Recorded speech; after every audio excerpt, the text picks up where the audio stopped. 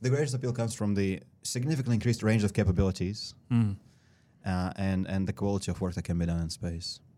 And it can be done sustainably so, We just rely on solar power, and we use that solar power to create a magnetic field or magnetic sail, as you like. And we use that sail to interact with the magnetic wind of Earth, right? To simplify things, yeah. So just sailing in space. The New Zealand Tech Podcast, brought to you by Gorilla Technology, proactive and strategic IT. Hey folks, greetings and welcome along to the New Zealand Tech Podcast. I'm your host, Paul Spain. Today we are talking with the folks from Zenno Astronautics. Erica Lloyd, great to have you here on the show. How are you? Good to see you, Paul. Thanks for taking the time to join us. And Max Ivashki, have I pronounced your name correctly? Almost, Arshavsky. There we go. That's how to say it. I'm going to have to practice that one. Apologies for messing that up. Great to have you both here, and a big thank you to our show partners, to 1NZ, the newly rebranded Vodafone, 2 Degrees, Spark, HP, and Gorilla Technology. Now, today I want to delve into a little bit of local news. We are going to be delving into mostly sort of spacey type tech topics, and a little bit to do with the broader mobile world, and very, very keen to delve in and really hear about the Zenno story, which I think is an incredibly exciting one that really only probably a small percentage of New Zealanders know much about. So I think it's going to be great to share some of that story. First up, yesterday morning, I was with the team at 1NZ as they announced their partnership with SpaceX and Starlink.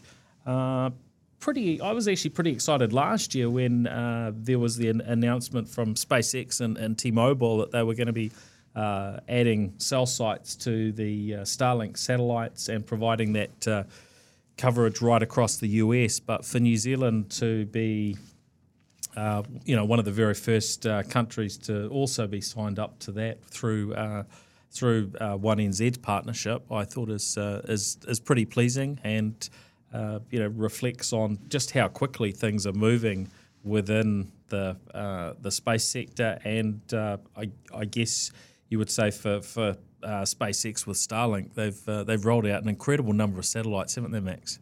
Yeah, a lot of satellites. You can see them almost every night. And thinking too what this means for everyday New Zealanders, right? Which I guess the recent cyclones and things brought up the stark relief of how essential it is to have access to 24/7, ubiquitous, high-quality broadband. So good on them for doing it. Yeah, I mean, it looks like it's going to be an interesting journey ahead because it's their second generation Starlink satellites. So these things are going to take some time to launch, aren't they? It's not something that happens overnight, right? So it's a lot of launches for them to be able to deliver what's needed to work for New Zealand. It's good that we're starting to see direct impact of space exploration activities on regular citizens, regular people. Because I remember back in the day, NASA used to justify their budget by saying, "Look, the ball pen was invented by NASA, the Teflon pen, Teflon frying pans." But these days, it's much more applicable. All of us will feel the impact of exploring space. That's good. And obviously just broadband access is sort of the first cab off the rank, right? There's so many more other benefits that will come from this partnership. Yeah, and look, I think often that is the hard thing to understand is what does this new technology, what is the innovation, one innovation going to lead to, and often it's not always clear what those next things are, but over time they all become quite real to us as we start taking them for granted, right? Well, I mean, I guess our appetite and requirement for real-time information to support, predicting weather, managing pandemic. I mean, Max, what else would be the benefits of this sort of Earth observation and general communications with the planet? Yeah. Now, I had a chat with Tony Baird, who's the Chief Technology Officer at 1NZ yesterday. And so a couple of things that some of our more technical listeners might be interested in is that These satellite uplinks that phones are going to be able to use are going to be a 4G connection. So it's just going to be like connecting to another 4G cell site, albeit roughly 550 kilometres away. Kind of mind-blowing, right? It is to think that it can just work like that, and I guess that's one of the things that, to a degree, I think we're still getting used to as the LEO satellites, the low Earth orbit satellites, because in the past satellites have always been such a long way away, and for communications there's been big delays, and a cell phone that could communicate with a satellite needed a big chunky aerial on it and so on. Of course, that sort of stuff has started becoming a thing of the past. Already lots and lots of New Zealanders have taken advantage of Starlink where they've been in the area without good internet coverage due to locality or what have you. But this is pretty interesting. 4G connection. I think it's going to use. It's going to sit on the 1800 megahertz band, where Vodafone have long had that allocation from the government. Hey, Paul, is there a swear jar for saying the V word just Well, then? no, I was actually talking historically, All right, so I was you get out allowed of to it mention then. There you Vodafone go. then. There you But go. you're right. I have to. It's going to take a little while to get used to the new name, but I think I'll let myself off on that one. Fair enough. But they've taken I think two 5 megahertz sort of slices that they're using. Now, what I understand initially is that it's going to take some while to build up enough satellites to provide the continuous sort of coverage for things like voice calls and data. So initially they're talking about the starting point will be text messages, and that's because you'll have a satellite will pass overhead that will be able to communicate maybe roughly every 30 seconds or a minute or so, and that's going to come past. And so your phone can wait and can send once it gets an uplink. That link will disappear till the next satellite comes past. But as they build that out, there will then ultimately be that continuous coverage. Tony mentioned 2 megabits per second. Now, I probably need to delve a little bit more into that, but it sounds like that these cell sites that are going to be on each satellite are going to have four aerials, so they'll be able to focus on 4 different areas of approximately 50 kilometres each.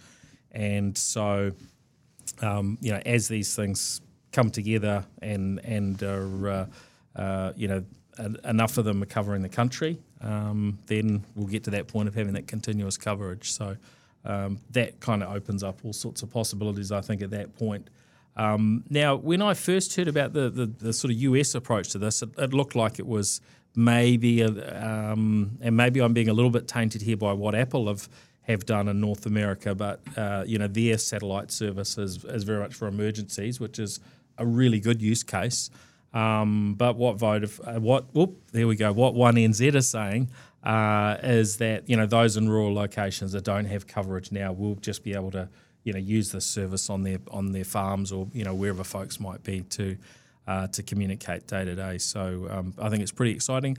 The other bit on that emergency type front is they are going to, once they've got the full service operating, open it up so anyone will be able to make a 111 emergency call. It won't matter what network you're on, you'll be able to get through. So, Well, that's a game changer. yeah, I think really, really encouraging. And then, in addition to their announcement, around a similar time, 2 Degrees announced a trial with Link, who are also putting up low Earth orbit satellites, and they're looking for a somewhat similar type of service. Looking at Link, they're a lot earlier on in their journey of launches. I think when I look, they maybe have 3 satellites up at the moment. So that's going to be an interesting one to watch in terms of how long these things actually take to happen. But hey, the more the merrier. And Spark is saying, well, we'll be getting into it too. They're talking to satellite providers as well. So before we know it, this will just be something we take for granted and don't give it another thought. Just like GPS, it's just there and it works, right? Absolutely, and wait till Amazon come into play with the 3,500 or so satellite constellation they're prepared to bring to market. Yeah, well, I think when we've got this growing sort of proliferation of options, it will make our choices in some ways more complicated because you're wondering who to choose. But then we get to that competitive aspect, like what we've seen with our mobile networks here over the last decade or so. Where the prices come down, we get better and better offerings. So it's going to becomes be a commodity, right? Yeah. And thinking though about this proliferation and what we're doing with Zenno, it's really about lifting the horizon. Sorry, there are so many puns we can do here in space, but thinking about what this means in terms of a everyday commodity, but what countries, nation states, and citizens themselves will start to benefit from the environment in space. One of the reasons I was attracted to come work at Zenno was the idea of the longer term sort of aspiration as well. But these two, news announcements now certainly speak to the applicability and impact on everyday Kiwis.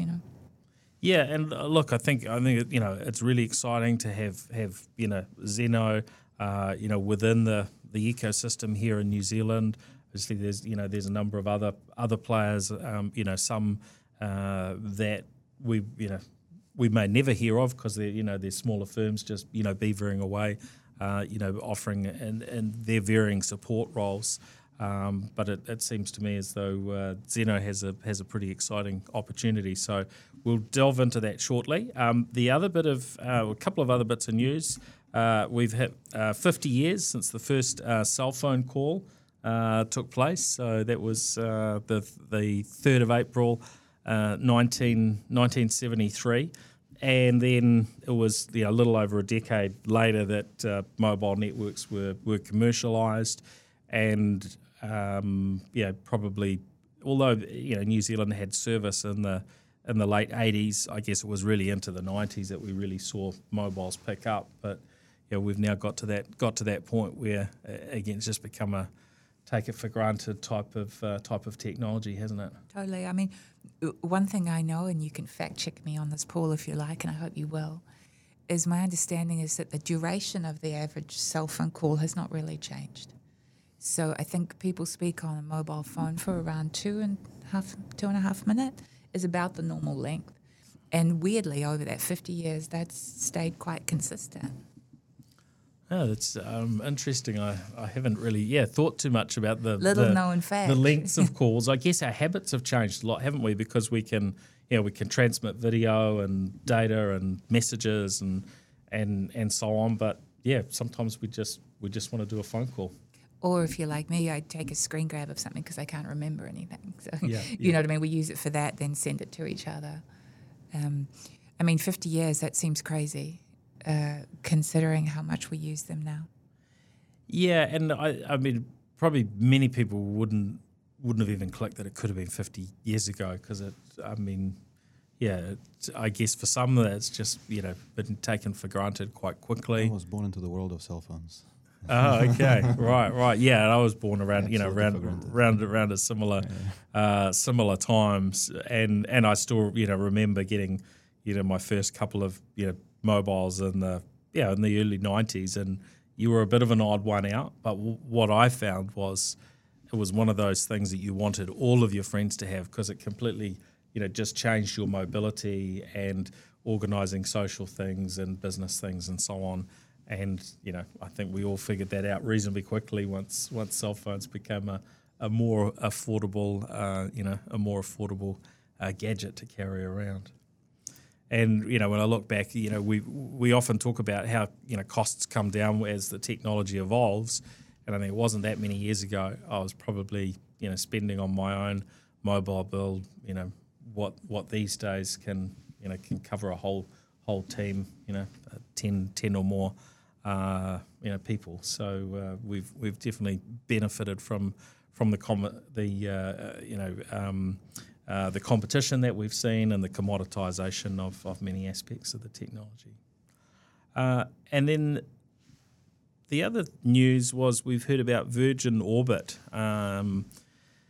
It sounds like they might be at the end of their run. It sounds like they've laid off the large majority of their team, and I think they've been interesting to watch because you've I guess anything sort of Virgin that's doing something interesting, and Richard Branson tends to get noticed. It's a little bit like things that Musk does and other characters. It's a really big brand, and it has been interesting to watch what Virgin have been doing from a space perspective over quite a period now. But in terms of comparing what Virgin were doing to others like Rocket Lab and so on, any comments that you can share on that front for us, Max? Well, Virgin is, as you say, they tend to come up with very interesting solutions, very innovative. Some of them work, and if they do work, they work extremely well, and some of them do not work. So I think that's the case with Virgin Orbit. And look, it's a very unusual way to launch something into space. The way they do it is they have a Boeing, I think, spacecraft 747 modified, yeah. And under one of the wings they have a rocket, which they release, mid-air. Crazy idea, and they pulled it off. They made it work. Yeah. But they obviously have struggled to make the business work. Yeah. So I have a lot of respect for Richard and his approach in general. And there's no way to know in advance whether something will stick or not like this. Sometimes you go and explore something that is unknown. You unlock a new thing. And it comes with unexpected rewards, Crossing the Atlantic is one of the examples, Who would have thought? Yeah. We're now going to the moon. So it may come back with a reward, it may not. Yeah. But the difference between Elon, I guess, and Richard is that Elon tends to impress people with scale. So Elon does the same thing, but on an insane scale, right? A rocket, but look at the size of it, or it launches a spacecraft, but look at how many, Yeah, Richard normally goes just something that has not been done before. Both have value in this world, I think. Yeah. And when we look at at launching into space, obviously we've got Rocket Lab between New Zealand and the US, and now launching from both. It was interesting listening into some of the comments at their last AGM, I think it was, and I guess just sort of watching some of the other players in the space. It seems like it's not actually a super easy way to make money, right? It's really hard, Yeah. Even so, I'm not an expert on the launch business in general, right? But I'm in the adjacent industry, so to speak, and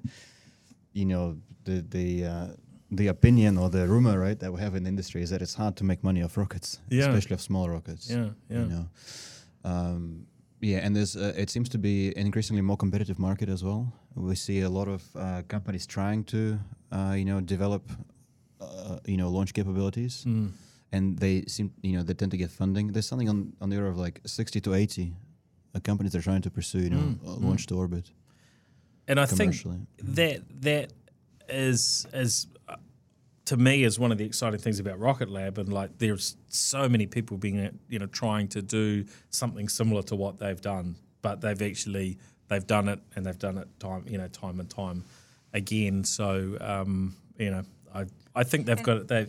If anyone's going to do well, in that space, besides SpaceX, I think that on the launch side, they're making some good moves. So I hope it plays out well. Hats off to Peter Bear, coming an incredible entrepreneur, and certainly has helped raise the profile of the sector we're in. They seem to have the right mindset, the team, right? They seem to have the right mindset for what they do. Rockets are extremely, risky. You have to do things very well. So yeah, it's even though humanity has been building rockets for decades now, it is still very, very hard to build a rocket that reaches orbit. Yeah, so good on them. Yeah, and it's going to be very interesting to see neutrons. Yes, much bigger than electrons. As they scale things up. So I think that's very exciting. But we're not here to talk all about them today. Very keen to hear about the Zenno story. So maybe you can tell us a little bit of the background, and we can delve into some of the really innovative things that you've been working on. Yeah, thanks, Paul. So been thinking about Zenno for a long time now. Maybe 10, 15 years ago, started thinking about this first. And I was looking at the space industry and realizing that space is going to become more and more impactful and influential. It will affect our lives more and more, right, as time goes by. And really wanted to understand what is the next big enabling thing for the industry, right? So at the time we had obviously rockets which enabled access to space, and at the time we were seeing some companies attempting to commercialize rockets. Yep. Right. Yep. I thought, okay, that's great. So that is being taken care of. But the value of going to space comes from being in space. It's not from the transit. It's from the presence, right? And when we look at it this way, I was trying to understand what is the next enabling thing. What is the bottleneck there? Mm-hmm. And it turns out that once you're in space, it's agility of your spacecraft and sustainability of that spacecraft that matters, right? If you can be there for a very long time, and if you can control the spacecraft well, if you can point it and maneuver, you're doing very well because you can provide those services, right? And then on top of this, if you can potentially ensure safety of that spacecraft from radiation of outer space, and if you could then ensure upgradability of that spacecraft, meaning that instead of writing it off at the end of its lifetime, you could potentially consider replacing a camera on it or replacing an engine on it, that would be an almost complete set of solutions for an industry that is thriving in the long term, right? So with that in mind, we started looking at, so what is preventing us from having those solutions? And we realized that, okay, so once you're in space, you rely on certain forces to achieve certain useful things, and we have a set of forces we've been exploring, that Newtonian physics, you push yourself one way, you go the other way. We've realized that, in space, we have to really rely on something that is not finite, because otherwise we have to rely on Earth all the time, have to get refueled or, end the mission prematurely and so on. And one thing that has been unexplored in space is the magnetic force. The force that is very simple. We all understand the force intuitively. When we're kids, we hold two magnets in our hand, we bring them together, they either turn each other or push on each other or pull, This force can be simulated in space, right? A spacecraft can be turned into a magnet on demand, and then Earth happens to be a magnet, a big magnet. So that force can be very, very useful for many things, okay? Provided we can harness it. And has it been harnessed in the past? No, because we've had some problems with the technology. Okay. So essentially, to harness a force, you must have a magnet, okay, simply speaking. But you can't have a permanent magnet, okay, because if it's permanent, then there's not much use from it. Okay? It's going to stick to the rocket on launch, so to speak. So you must have a magnet on demand. The magnet you can turn on and off, which in the engineering industry we call it an electromagnet, okay? Okay, but to make an electromagnet, you must have a piece of wire and run some current through it. That's it. It's all it takes. The challenge is that the conventional wire that we've had so far has been very resistant, literally resistant to any current flowing through it, and therefore it is resistant to becoming a magnet. So, but in the last few years, in the last decade or so, we've, as species, come up with technology that is called a superconducting wire. It has no resistance to electrical current flow, and therefore is very good for creating very, very strong and very efficient magnets, right? But it comes with a few, gotchas. For example, one of them, it has to be below negative 200 degrees Celsius in order for it to operate. Thankfully, space is cold, but it's not cold enough. So once you start looking at how to solve this problem, you see a few issues, a few bottlenecks, but it's a solvable problem, which is what we've done at Zenno. We've solved the problem of creating an exceptionally strong, unprecedentedly strong electromagnet very efficiently, right? We have unlocked the entire paradigm, right, so to speak. Now we have this force, which we can use for many things in space, And one of the most obvious, applications is to point a spacecraft. If we can point a spacecraft better than we can now, we can have better images, we can have better communication, we can communicate for longer, and we can stay there for longer and so on. Right. So So that's that's your starting point. Your first product is very much focused that way. So walk us through in terms of manoeuvring, spacecraft, pointing and so on at the moment. What does that look like, and how much different is it when your technology, this approach with electromagnets is applied? Does it make a little bit of difference, a lot of difference? How does that look? A lot of difference. Yeah, these days, the way we point spacecraft, and particularly in low Earth orbit, as you said, it's roughly a few hundred kilometers above Earth. It's closer than from here to Wellington. It's very close. Okay, when you think about it this way, it's very close. Yeah, a few hours of drive. That's a good way to think of it. As opposed to, as you said, back in the day, it was 30,000 kilometers from Earth. That's a geostationary spacecraft. Yeah, that's kind of the satellites we've been used to, right? Yeah. It's a lot of driving. Yeah, that's a lot of driving. So these days it's 550K. The spacecraft tend to be a lot smaller at this 550K altitude. And they are normally pointed with, there's not a single good solution. So there's a combination of solutions, right? It's either we're squirting gas from a spacecraft one way and we're turning the other way, right? Then we run out of gas and then we can't do anything about it anymore, which is not good. Or we have spinning disks on a spacecraft. If you spin a disk one way, its spacecraft goes the other way, becomes more stable, just like a push bike becomes much more stable once you're cycling on it, you don't fall left and right. Yep. Yeah, so, but those solutions, they're quite, they really define the size of spacecraft these days, because they're normally paired with the torque rods, which is, another subcomponent that is required to point a spacecraft. Yeah, so they're large, they're massive, and they're quite limiting, but that's as good as it gets, really. They barely do the job, and that's why we're barely content with them as an industry, Now, if we use, if we replace that suite of solutions with a supermagnet, we can reduce the mass of that solution from 45 kg down to 4 kg. Huh? Yes. We can then reduce the size of a spacecraft from a few meters, which would define the size of spacecraft these days, right? For example, Starlink. Yeah. Starlink size is determined by the size of their torque rods, right? Which is a spacecraft pointing technology that we use these days. We could then reduce it down to 30 centimeters. Okay, all of a sudden you can build much smaller spacecraft and launch more of them, right? Meaning that more spacecraft, as you know, more bandwidth. More bandwidth means instead of sending a text message, you can maybe do a call. So it's going to that's also going to bring down your launch cost, isn't it? Yes. I mean, all of the costs are going to come down if you can lighten up. That's right. Costs do come down, and it is an appealing sort of selling point for the product, but it's not the most appealing. It's primarily the greatest appeal comes from the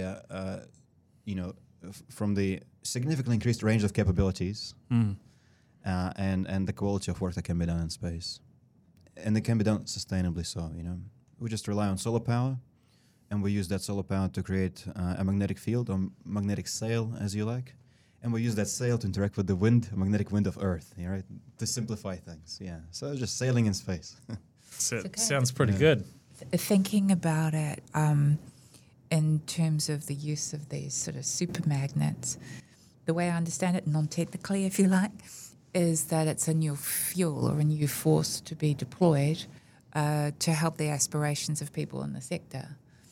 And in terms of Zenno, that's like, how do you build life in space and think about applications that don't just enable, cell phone calls, but also consider what happens on the moon and then beyond to Mars, how long spacecraft can be up there and how long people can live in those environments and the benefits that can be yielded from it. And what's intrigued me about Zenno, which is why I joined, was the idea of this patented technology in terms of the use of these superconductors. The pointing tech, what do you call it, Mag Z01, which is the first product that we're selling, is only one of at least a dozen already other applications, and there'll be more that we don't know about yet, but we'll find out. Yeah, Paul, we have IP protecting any use, any application of a supermagnet in space. Okay, And How do you patent something like that? Was that a long and arduous process? 35 claims in a patent. You just start early. Right? You start early and say, hey, gentlemen and ladies, here's the solution. Could we please patent this? Yeah. And if you're the first one to think of this, it pays off to think far ahead. So, yeah, from the business standpoint, it's great to sell, pointing hardware. It's really good. We are currently sitting on sales on the order of tens of millions of dollars. It's just in the first year, so it's good. But this is not why we started the company, right? We started the company to become the backbone of the industry, to really enable sustainable, long-term growth of the industry, right? We want to see, space exploration. We want to see life, in space, so to speak, that is not tied to life on Earth as strictly as it is today. Yeah, so we are really looking to enable new technologies in space, such as shielding of a spacecraft and crewed spacecraft from the damaging radiation of outer space, which has been a huge issue for astronauts on the ISS, on the International Space Station, for anyone who is traveling to Moon or to Mars. There is currently an unsolved problem. There's no solution there, right? The best solution, even theoretically, to this problem is shielding such people, just like we are shielded on Earth, with a magnetic field. Right? Earth has a magnetic field and it deflects the charged particles coming from the sun or elsewhere from outer space. We can do the same thing, to a spacecraft in space.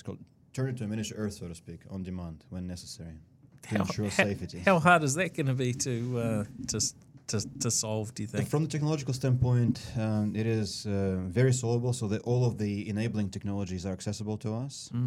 It will require monetary, resource, and a lot of courageous minds, so to speak. But it's definitely a very solvable problem. It's been theorized, for a long time, but finally we have the enabling set of technologies, and we have the IP at Zenno to do it. One of the things we want to do. Yeah. So it's been, it's about 6 years since you started Zenno? No, I think it's our 6th year, 2017, end of 2017 we started. Yeah. And so what's that journey looked like from there to where we are now, where you're starting to make sales, in fact, millions of dollars worth of, sales already, before you've launched. What's that journey look like, and then how soon till your tech's going to be up there in craft? Yeah, start from the end of it. The tech is up there in a few months' time. Yeah, okay, so we are great. delivering our technology this June to our partner in Italy, and then from there we are flying to US, launching on SpaceX Falcon 9 rocket end of this year. Yeah, so and then we keep shipping to our clients in the US from early next year. Yeah, and it's been 6 years. My co-founder and I started out of University of Auckland. There was a program for space systems. I think it may still be alive. Essentially encouraged undergrads actually, which is good for, it's bold to encourage undergrads, not postgrads, to think about the future of space and, identify, the areas that need to be worked on. We participated in that competition, the prize of which was to build our own spacecraft and launch it on, Rocket Lab's rocket, which was crazy, but we didn't get it. We didn't get the prize. we landed second. So that's why we went out and looked at the business case of it and approached Uni Services, which is like a commercialization branch at Auckland Uni. Yeah. And they gave us our first check and the second check and the third check. And then we sort of started working with VCs from there on. Wow. And raising venture capital, you've done a sort of a seed round. I saw that written up. You raised about 10.5 million. Yeah, 10.5 million in the bank, and we have an option to draw another 10, which I think makes it the largest seed round in the history of New Zealand. Yeah, definitely the largest tech round. Pre-revenue. So, yeah, that's. So at the time of the raise, we were like 4 people. We're currently 15, and we're going to be at 30 by the end of the next year. Yeah.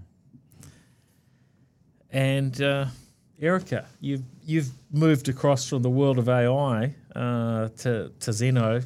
What's I think maybe when with GPT-3 and 4 it became so mainstream, I thought, what the hell? And I look at some hardware.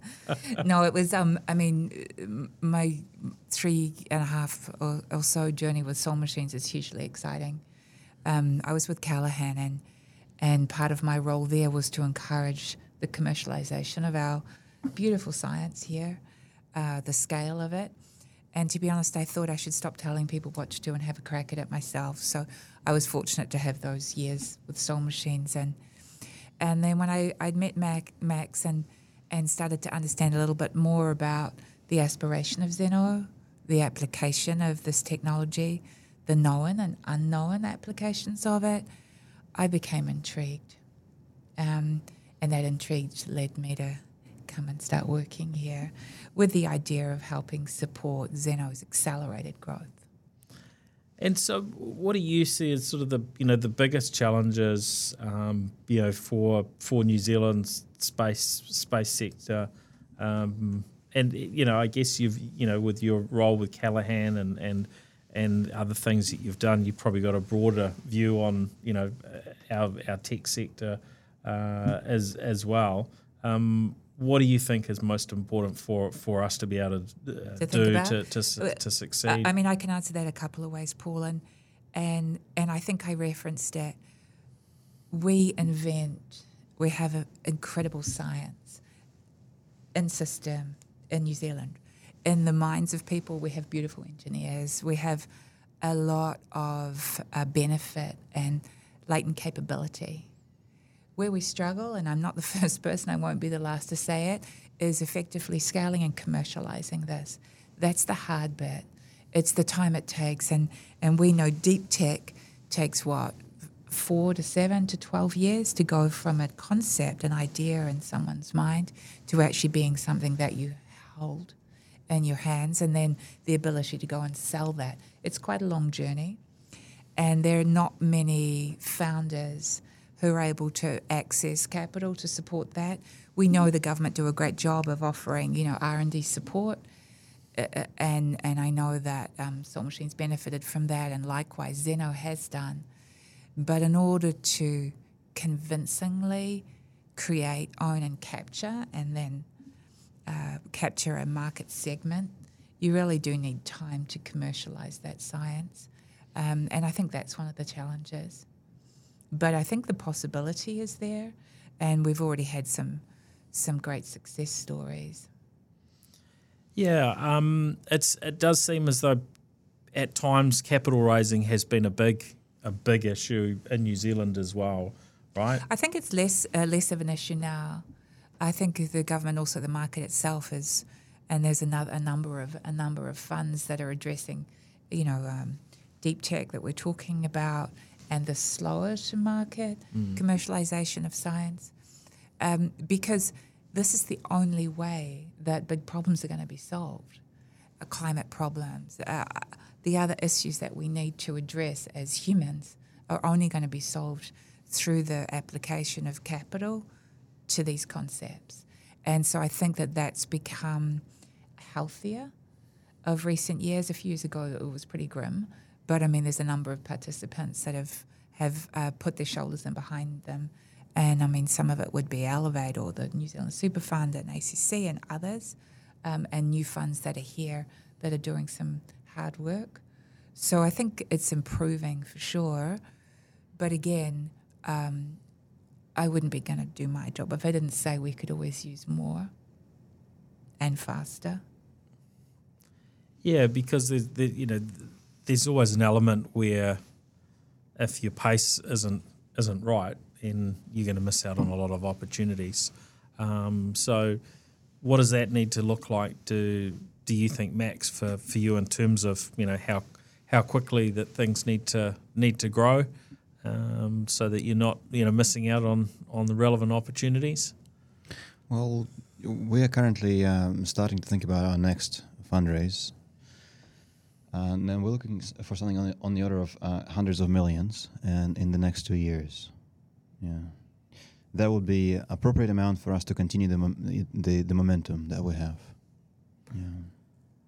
So it's obviously it's a pretty big market that you're going to be addressing over the years ahead. Then. Yes, huge market. Industry is growing very fast. Yeah. It is currently, I think, it's around $400 billion. It will be 1.2 trillion by 2030. Yeah. Now we see, New Zealand has now an incredible presence within the space sector. There's very few countries that have done launches, let alone private launches, as has happened here in New Zealand. Very early to the game in many ways, having a space agency, but other countries are recognising these opportunities too.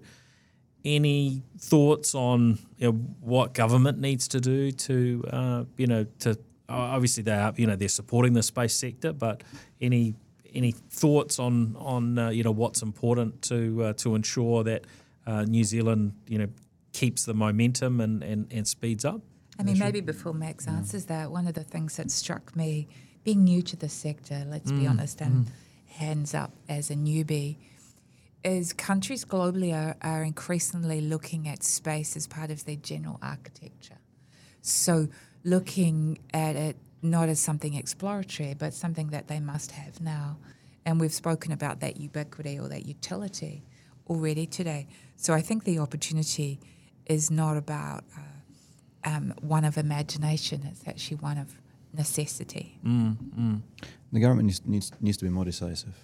From my understanding, the government was decisive at the time when Rocket Lab was, needed the government to be decisive, and therefore we created the space agency, thanks to,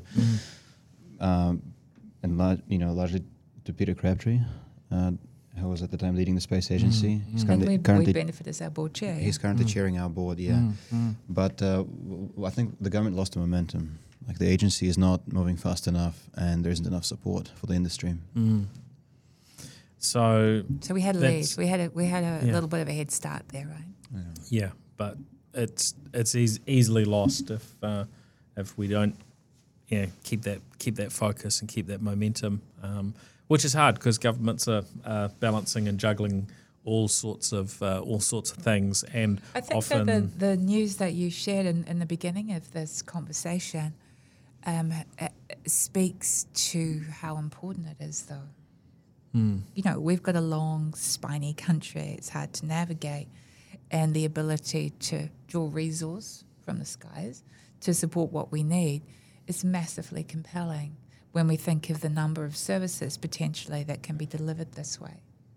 Yeah, and as I said earlier, Paul, we do take pride in signing this contract, which is a great achievement. But I see it as an entrepreneur, the way I see it is, what would have been the country launching the Starlink ourselves. It's not something that is impossible for us to achieve as a nation. We should think bigger, and we should move faster. I agree. I don't know how exactly how we do it. Obviously, we've got to support those like yourself that have got the innovative ideas and creating the businesses that can put New Zealand on the map.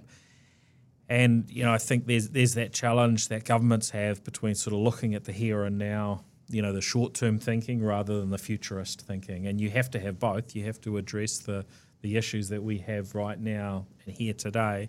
But I think we have that challenge of the longer-term thinking that doesn't necessarily win, votes in the short term, but is the right thing to do for the longer-term future of New Zealand. Paul, right? think about it though. The future thinking it lands in your lap and no time flat.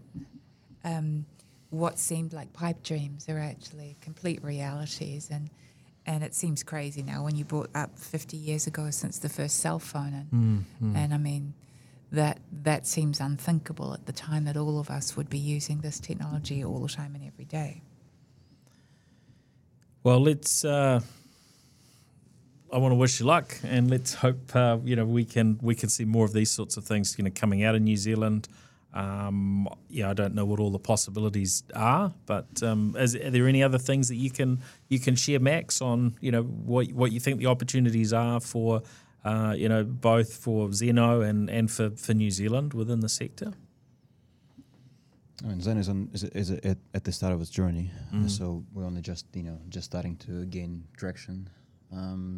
For New Zealand, though, I mean, the nation should realize. We should realize that space is going to be, controlling our lives. Space exploration is going to be controlling our lives largely. And that's an industry that is currently in its development stages. It's not too late yet to act on it. But we certainly don't want to be dependent on those who have explored space and invested into it, and then just sort of be in their hands. It doesn't need to be that way. Yeah. And so maybe having a seat at the table, which is what we did in the early days, is something that we should take seriously, about thinking of the consequences, ethics, as well as the use of space, and thinking that it's important for New Zealand to have a voice in those conversations too. And are there any other challenges we have from being down here versus being in the US or in other locations? Have we got advantages being down here, disadvantages, or does it not make much different from a sort of competitive perspective? I have an unpopular opinion. It doesn't change anything. It's all mindset. There's no advantage or disadvantage to it. Yeah. Just do it. Yeah. Get it done. That's great. Oh, well, thank you both for joining the New Zealand Tech Podcast today.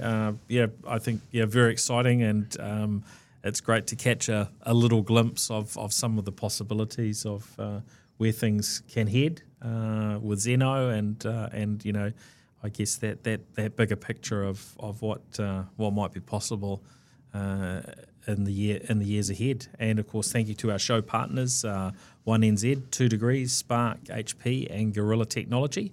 And thanks everyone for joining us on the show and listening in. We'll look forward to catching you again next week on the next episode. See ya. Thanks, Paul. Cheers. See ya.